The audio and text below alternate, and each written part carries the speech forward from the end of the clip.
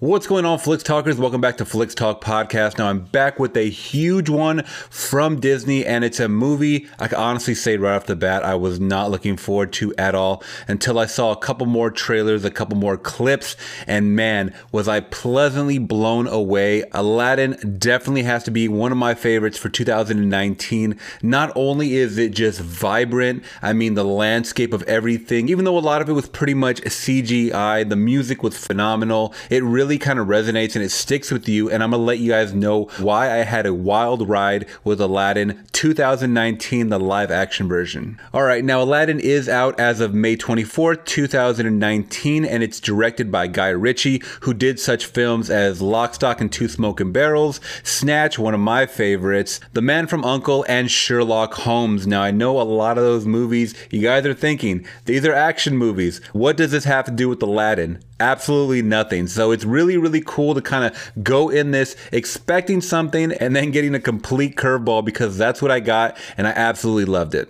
Now, this film does star Will Smith as the genie, Mena Massoud as Aladdin, and Naomi Scott as Jasmine, just to name a few. Now, if you guys are unfamiliar with the classic Disney cartoon from the early 90s of Aladdin, the story is quite simple. I mean, you have someone who's a peasant living really on the streets. He has no mother and father. He talks about how they died when he was young, and he's kind of stealing to survive. He has his pet monkey Abu who steals with him, so it's really cool and clever to see them kind of working together. And he's pretty much taken by Princess Jasmine, who's kind of creeping amongst the common folk in disguise because she lives up in a palace on the hill, and as a princess she's not allowed to explore the rest of the world or even really speak her mind. So we really dive deep into that whole conflict, especially towards the third act of the film. Now, throughout the film we have the Sultan, who is Jasmine's father. He's always trying to set up his daughter Jasmine with someone of royalty, a prince, so they can kind of join forces and align,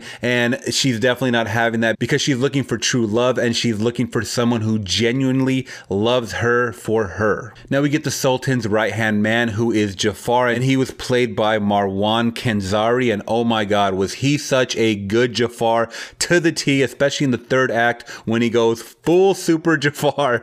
I really enjoyed kind of just seeing him evolve throughout the movie and become more and more menacing. Now, it's not a spoiler, guys, but Jafar does kidnap Aladdin so that Aladdin can obtain the lamp that he's been hearing so many legends about from this dark cave. So that's where we get our introduction into the genie, and I'll be the first to say, guys, when we get our first glimpse this past Super Bowl Sunday of the genie, the CGI was so subpar, and I think Disney kind of went back and then kind of reworked and tweaked a little bit what the genie is now. So my first thoughts on the blue genie played by Mr. Will Smith, I gotta say, for what it was as far as his body structure and his type, Will Smith is not that buff, so I understand they had to do a lot of tweaks, and it is very noticeable, especially in the eye and the mouth region. I could definitely tell that this was a, motion capture type of deal going on with a lot of CGI all around his body. But once you kind of just get lost in all of the songs and all of the visuals just being thrown at you, you really just kind of forget about all that. And even in his human form, Will Smith does a great job, and this is one of his better performances that I've seen from him from the last 5, 6, 7 years. He really threw himself into this role because I believe he knew he had some big shoes to fill from the late great Robin Williams. Now, Naomi Scott is someone that I didn't know anything from, and she did a great job at playing Jasmine. She has a lot of great songs in this movie alongside Aladdin, and we heard a couple of originals as well as those classics that we know and love from the original cartoon of Aladdin in 1992. Now, though this movie is 2 hours, I really didn't feel like it. It didn't slow down too much.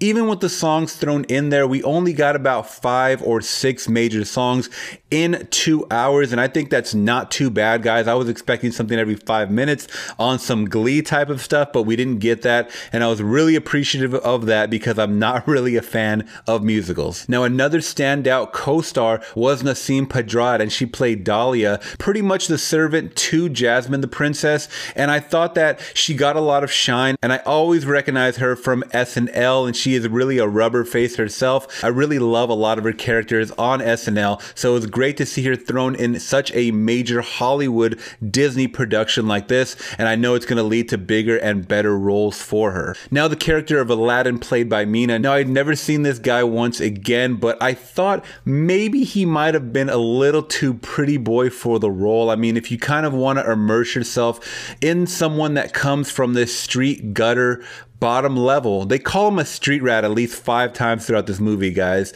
I mean, you have to really look the part, and his clothes did not look tattered. His teeth were perfect, straight and white, and he looked very, very well groomed. So I think if they would have maybe just dug a little deeper into the character and getting the wardrobe a little tighter and more realistic to where he was living, I would have bought it a little more. Other than that, I thought he was a very charismatic young man. I mean, I could definitely see himself getting more roles because of this film alone, and I loved it. I bought it. I thought he sang really, really well, and I just had fun with the film overall. Now, on a side note, you guys are going to see reviews and scores that are very, very low. I believe Rotten Tomatoes started out giving this film a 71%. Now I believe it's somewhere in the 60% range as I film this today, and you know what? It's probably going to go a little bit lower, but don't ever go by Rotten Tomatoes scores unless you guys are super nitpicky. Usually go by audience scores, guys. Or if you guys really know in your gut you really want to see this film, just go out and see it, because that's exactly what we did, and I had an amazing time. It was nothing like a 60% movie, guys. I had fun. The nostalgia really, really kicked in, and I was grinning from ear to ear, guys, and because of that, I got to give Aladdin 2019